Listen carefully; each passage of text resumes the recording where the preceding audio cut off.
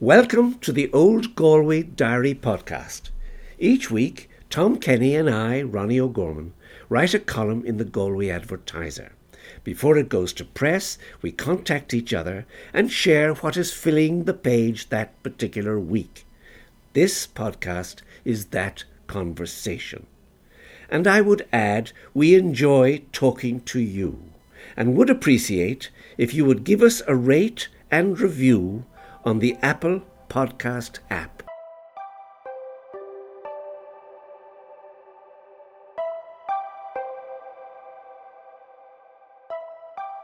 Tom, good morning on a beautiful, beautiful autumn day. How are you, Tom? I am wonderful, Ronnie. Thank you. I'm looking up at fluffy clouds in the sky, and it's a sign of a good day to come. It certainly is. And anyway, you're an old romantic and you love those kind of fluffy clouds. I do too. And I love this extended summer that's happened to us. It's like a gift. It's just beautiful. Yeah. And, I was driven through Galway yesterday and everybody looks so relaxed, still enjoying the sunshine, still having fun. And the students haven't come back yet. So there's a feeling that the town belongs to ourselves. The students haven't arrived. It's just Galway people that are there, thoroughly enjoying themselves. And it's lovely. And it's the time. Yeah, that's a good point. Yeah. Isn't it a good point? Yeah, I love it. Anyway, Tom, I was just thinking over our conversation last week. And you made a very good point to me that I thought about afterwards, was the fact that what should I say, that this is a time of year when Galway hasn't really settled down into one way or another. It's just not quite a student town yet. It's not quite given over to the visitors yet. It's just still belongs to ourselves, as I was saying. And I just have this lovely feeling that there's nothing like Galway when it belongs to ourselves. The streets are less crowded. There's no trouble in cars or cycling. And it's just a very attractive place to be.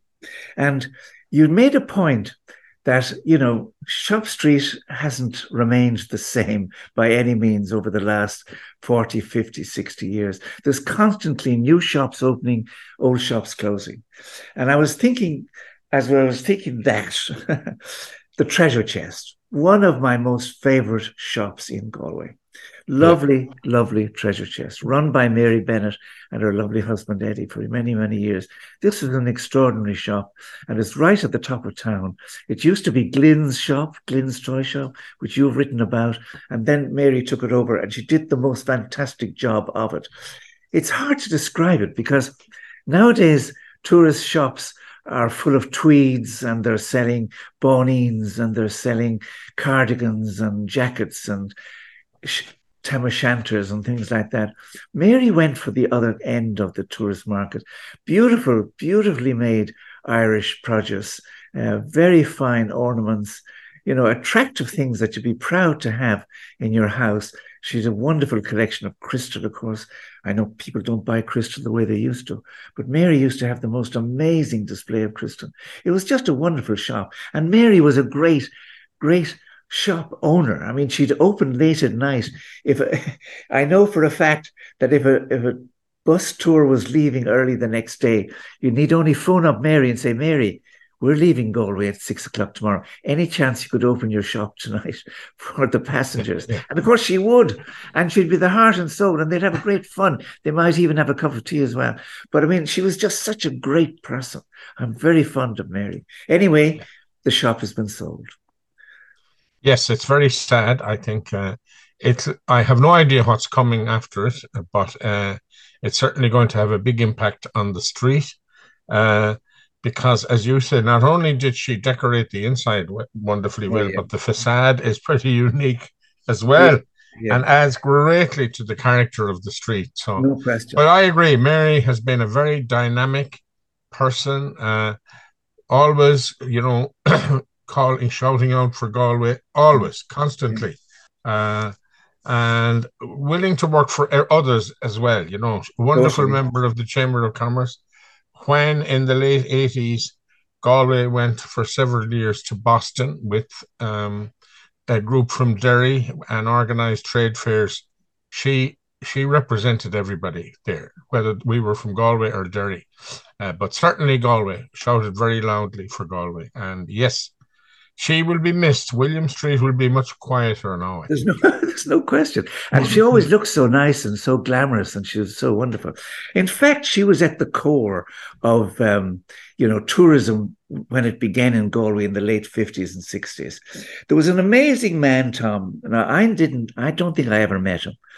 A young manager of the Great Southern Hotel, a fellow called Brian Collins. And I don't know if you ever met him, but he was a I did.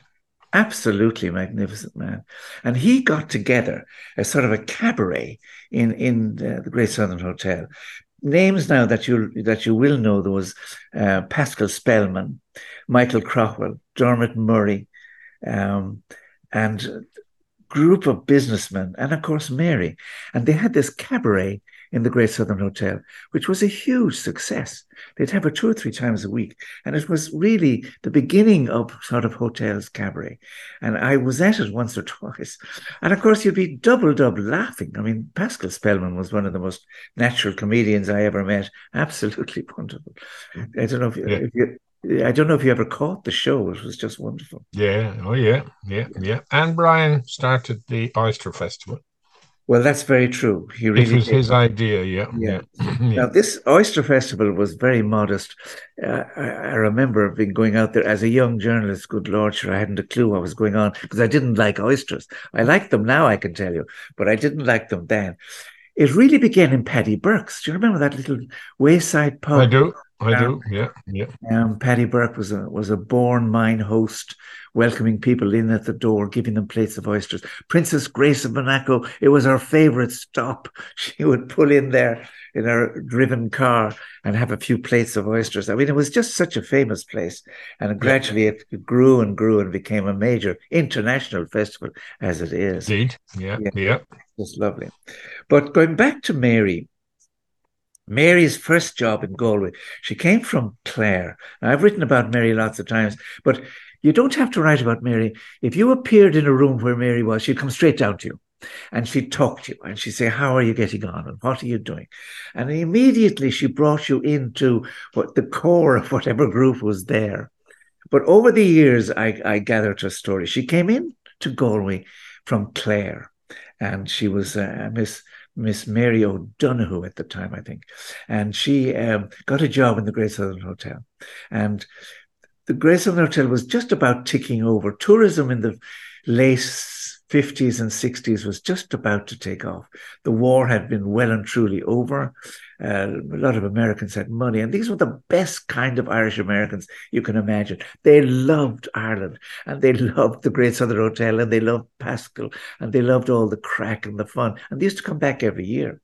But anyway, Mary was asked by Collins, would she ever look after the shop under the stairs? Now, it wasn't really a shop, I gather. It was just a It kind of was. Oh no, it was. was it a shop? Was it a shop? Yes, it was a very small shop, but it Yeah. was a shop. Yeah. Would she look after that? And of course, she was only delighted. And over the years, she got to know the customers and she got to know, what people wanted. But there's a great story, and your family come into this story. Mrs. Alnott was a very wealthy Irish American and a lovely woman. I never met her, but I hear nothing but good things about her. Oh, you should have met Mrs. Alnott. She was such a friendly person, a bit like Mary herself, of course. But anyway, Mrs. Alnott was walking through Galway one day. She was passing a shop called Kenny's Book and Print Shop. I don't know if you know about it, but that shop existed down in High Street. And she was very taken with the prints, the Paul Henry prints, not the paintings. If you didn't have paintings, apparently that time, you had Paul Henry prints. And she came back to Mary in the shop in the Great Southern Hotel and said, Mary, now, I just want one of those lovely paintings of Paul Henry. I think they're the nicest thing I've ever seen. And I've been into Mrs. Kenny and they don't have the originals. What am I to do? I've got to have a painting. So Mary said, oh, she ran upstairs to Jerry, to Collins and said, what can we do, Brian? How can we get this lady, our best customer, how can we get her a genuine painting of what she wants of Connemara? So Collins said, I tell you what we do, go to Dublin immediately. You'll go to the big auctioneer's shops there and see if you can find any of the paintings. So off she goes. 2 days later, she calls Mrs. Allnut into her shop and said, now, I've a surprise for you. I have 3 original paintings, Paul Henry, which I think you will like. And Mrs. Allnut was absolutely delighted. Well, she said, these are so good. Let me think about it. Put them up to my room till I have a look at them. So they went up and down to her room, and they were hung on the wall, and they were taken out, and they were put back, and she stood back at a distance, and she came forward to look at them closely. She had a magnifying glass, and there was great excitement in the town. And I think your family were interested to know what's going to happen. What painting will she choose? And eventually, before she went back to the States, she said, okay. And there was a little crowd there. I think your mum was there. She said, I tell you what I'm going to do. I can't make up my mind. I'm going to buy all 3. And there was whoops in the hotel lounge downstairs. Everybody was delighted. They clapped and cheered. And Mrs. Allnut got 3 copies, 3 paintings. And I'm sure she never regretted it. In fact, I spoke to Mary just the other day. Mary said she left the paintings to the National Gallery in Dublin. She didn't want to take them out of Ireland. So just a little story of how people can be fascinated by these pictures. Yep. Yeah, that's the business we're in. Isn't it a great business? Yeah, it is. Trying to fascinate people with paintings. Yeah, I know, without the money. So one, I don't want to delay you now, but I just tell you one other story. This is a story I've used in the advertiser myself years ago because I thought it was quite good. So this very nice American family came to stay in the Great Southern Hotel, and they stayed 2 or 3 weeks, and they were all there, 2 generations or 3 generations of Irish Americans, and they were having an absolute ball. And when a time came for them to go back to the States, the man of the family said, do you know something? We're not going to go back. We're going to stay here another 2 weeks. But I want to see Ireland. I want to see it properly. I want to see it in comfort. Mary, and he called Mary over, do you sell Royce Rolls or Rolls Royces in your shop? So Mary, of course, collapsed on the ground and was picked up. She said, no, we don't sell them today. So, well, he said, I'd see if you can find me a Royce Rolls, Mary. So Mary ran off upstairs to speak to Brian Collins. Brian Collins said, yes, we do. Yes, we do. We'll get one. I'll get one from Dublin. You have to go to Dublin immediately. Brian Collins made all the arrangements. And sure enough, about a week later, a Rolls Royce arrived. Now, he had a choice. He could have bought it or he could have rented it. But anyway, it was outside the door of the Great Southern Hotel. Now, Galway had not seen many Rolls Royces in its time, Tom. So there was a great crowd gathered outside. And out came the American family, absolutely delighted at what Mary had done. And they said, yes, okay, we'll take it. Not only will we take it, Mary, but we'll buy it. The Dublin motor agent was only delighted. First time he ever sold a Rolls Royce in Ireland. He sold it under Mary's watchful eye in the Great Southern Hotel. Yeah. Now that's all. I'm not telling anymore. I'm not telling anymore. Promise. Tom, what are you going to show us this week? What will you add to our library? Well, I am a long way from all the glitz and glamour you've just been talking about. I am talking about primarily St. Patrick's Church and also part of Forster Street, where it's situated. When Father Bartholomew Roche, he was the parish priest at the time in the 1830s, when he began to build this church, it was almost out in the country. It was well outside the city proper. His parish extended from the West Bridge, that's O'Brien's Bridge, to Grealish Town. He had about 7,000 souls, and at that stage it was known as Bohermore Parish. So he got his church built, and it opened in 1837. But a couple of years later, on the famous night of the big wind, which devastated a lot of places around Galway, a lot of clusters, villages, small villages like at Blackrock or Barton, all of the roofs were blown off the houses. They were all thatched at the time. Oh, I believe. Yeah.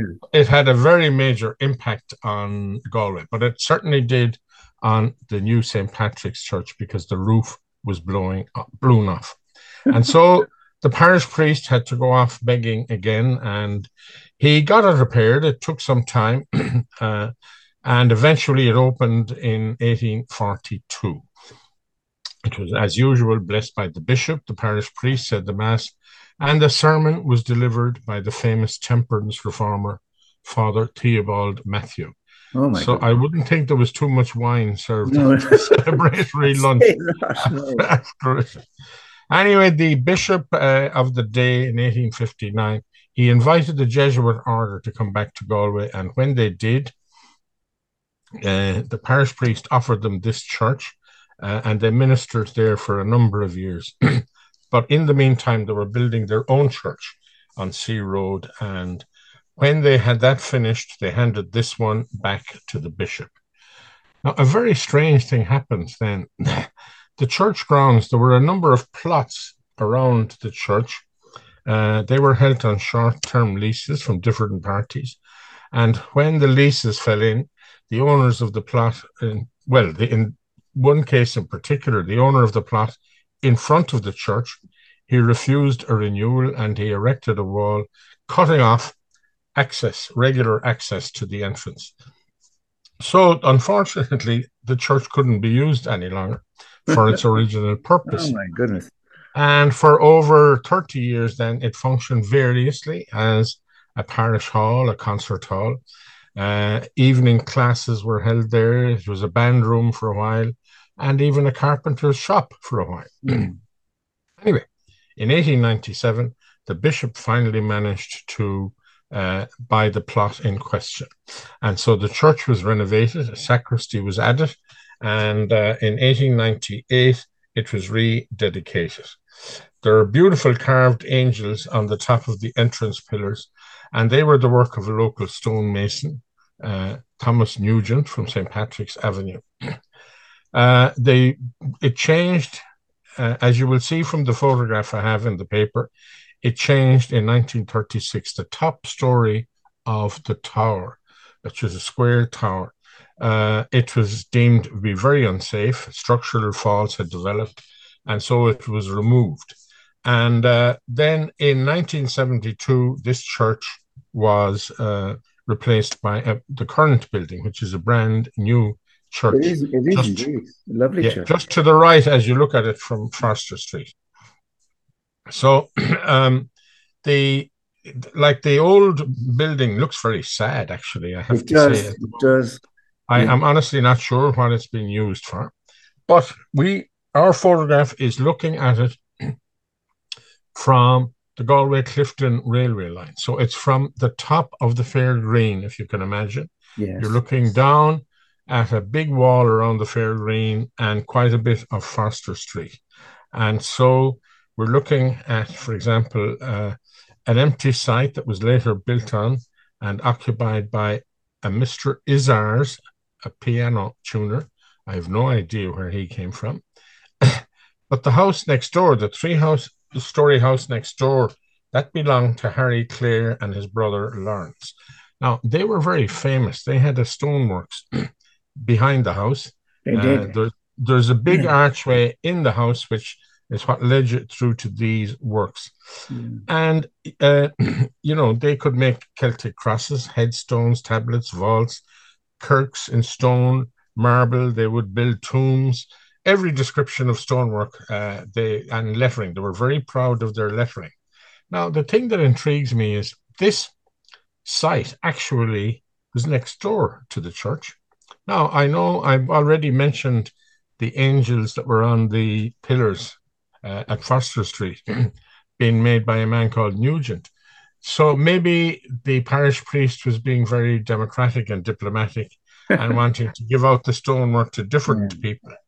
But the Clares were very famous, and the Dublin Builder was a very interesting journal that came out monthly in the mid-19th century. And in September 1859, it reported that inside the grand entrance to the Augustinian church is placed a holy water font of black marble designed and executed by a Galway artist, Mr. Clare. Yes. Probably one of the most splendid in any church in the United Kingdom. I agree. High praise indeed. It's still there. It's actually still there. Yeah, It it is. has seen better days now, but it's there nevertheless. Yes. And Mr. Clare, several pieces of his sculpture can be seen in Fortill Cemetery. And Yeah. the other thing is that Clare Sheridan came to work there as well for a while. Okay. So there was a house beside it. It was owned, a thatched house owned by Mamo Spellman. She had a sweet shop there, and all the local kids used to go there, especially when they saw Dean Considine in the vicinity, because he had a habit of distributing halfpennies to the kids. So obviously he was like the Pied Piper anytime he was seen in the Yeah, area. yeah, So anyway, that thatched cottage was subsequently demolished and it became part of the church grounds. yeah. And then there are a few houses on the left of the church gate as we're looking at it, and we have names on those as well. And Good. then to go with this photograph, which dates from about 1920, I have another one from 1954, from May the 9th, in fact, 1954. And it's a group of about 15 mass servers from the church. And they were on their way out to Ballybrit for Father Peyton's famous Rosary Crusade. He Oh, had a big meeting there on that yeah, day. About 30,000 people were there. And yeah. so there's all kinds of Oh, that's smiling. great. Yeah. Yeah. Oh, that's So lovely. that's me. That's me for this week. Two photographs. Yeah. I remember the stone yard there very, very well. Dennis Goggin, I think, took it over at some stage. I remember talking to Dennis, the stonemason there. Yeah, gosh, it's a nice little enclave in Galway. You're quite right. What is that old building doing still standing there? It kind of looks a rather sad 19th century edifice, doesn't it? That really doesn't have a purpose for anything, really. No, no, it doesn't. I agree. Incidentally, the house that was occupied by the Clares is now owned by the O'Brien family. So, and Yeah, it's still perfectly intact. It looks exactly the same as it yeah, did then. But I agree, the church is sad. Yeah, yeah. yeah, So I suppose it's going to stay there until it collapses. Something. yeah. Well, yeah. Like it seems to be used as a car park. Yeah. The area around it. But anyway, I'm not Anyway, quite no, sure. no, it's very interesting because it's kind of a leftover, if you like, from previous dreams, previous development ideas that never Yeah, quite came to fruition. And there it is. And the yeah. trouble in Galway, you have something like that, Tom, and you get so used to it, you don't question it anymore, do you? You just accept. No, that's right. Exactly. I We agree. don't ask enough questions Yeah. about these things. But Now, anyway, can you imagine the hullabaloo today if some local built a wall across the church and denied everybody I entrance access know, to it, I no know, matter what kind of a church it was, what religion it I know. was, you know? And imagine a church of all things. So Exactly. Exactly. And this was, you know, just after the famine. I mean, yeah, so it would have been very important and significant yeah, place for the locals at the time, you know? of course, of course. Yeah. Well, Tom, that is just excellent. I look forward to seeing that picture now. I haven't seen it to date. I'm looking forward to seeing it. I love these little stories that make me look again at a place that, I've just taken for granted. And now when I'm passing it again, I'll look and I'll have much more knowledge than I had You previously. will. Exactly. Yeah. You. Yeah. All right. Exactly. Well, listen, Okay. let's enjoy the weather. And Yeah. it's, as always, a pleasure to talk to you. Take You care, too, Tom. Ronnie. Yeah. God bless. Good luck now.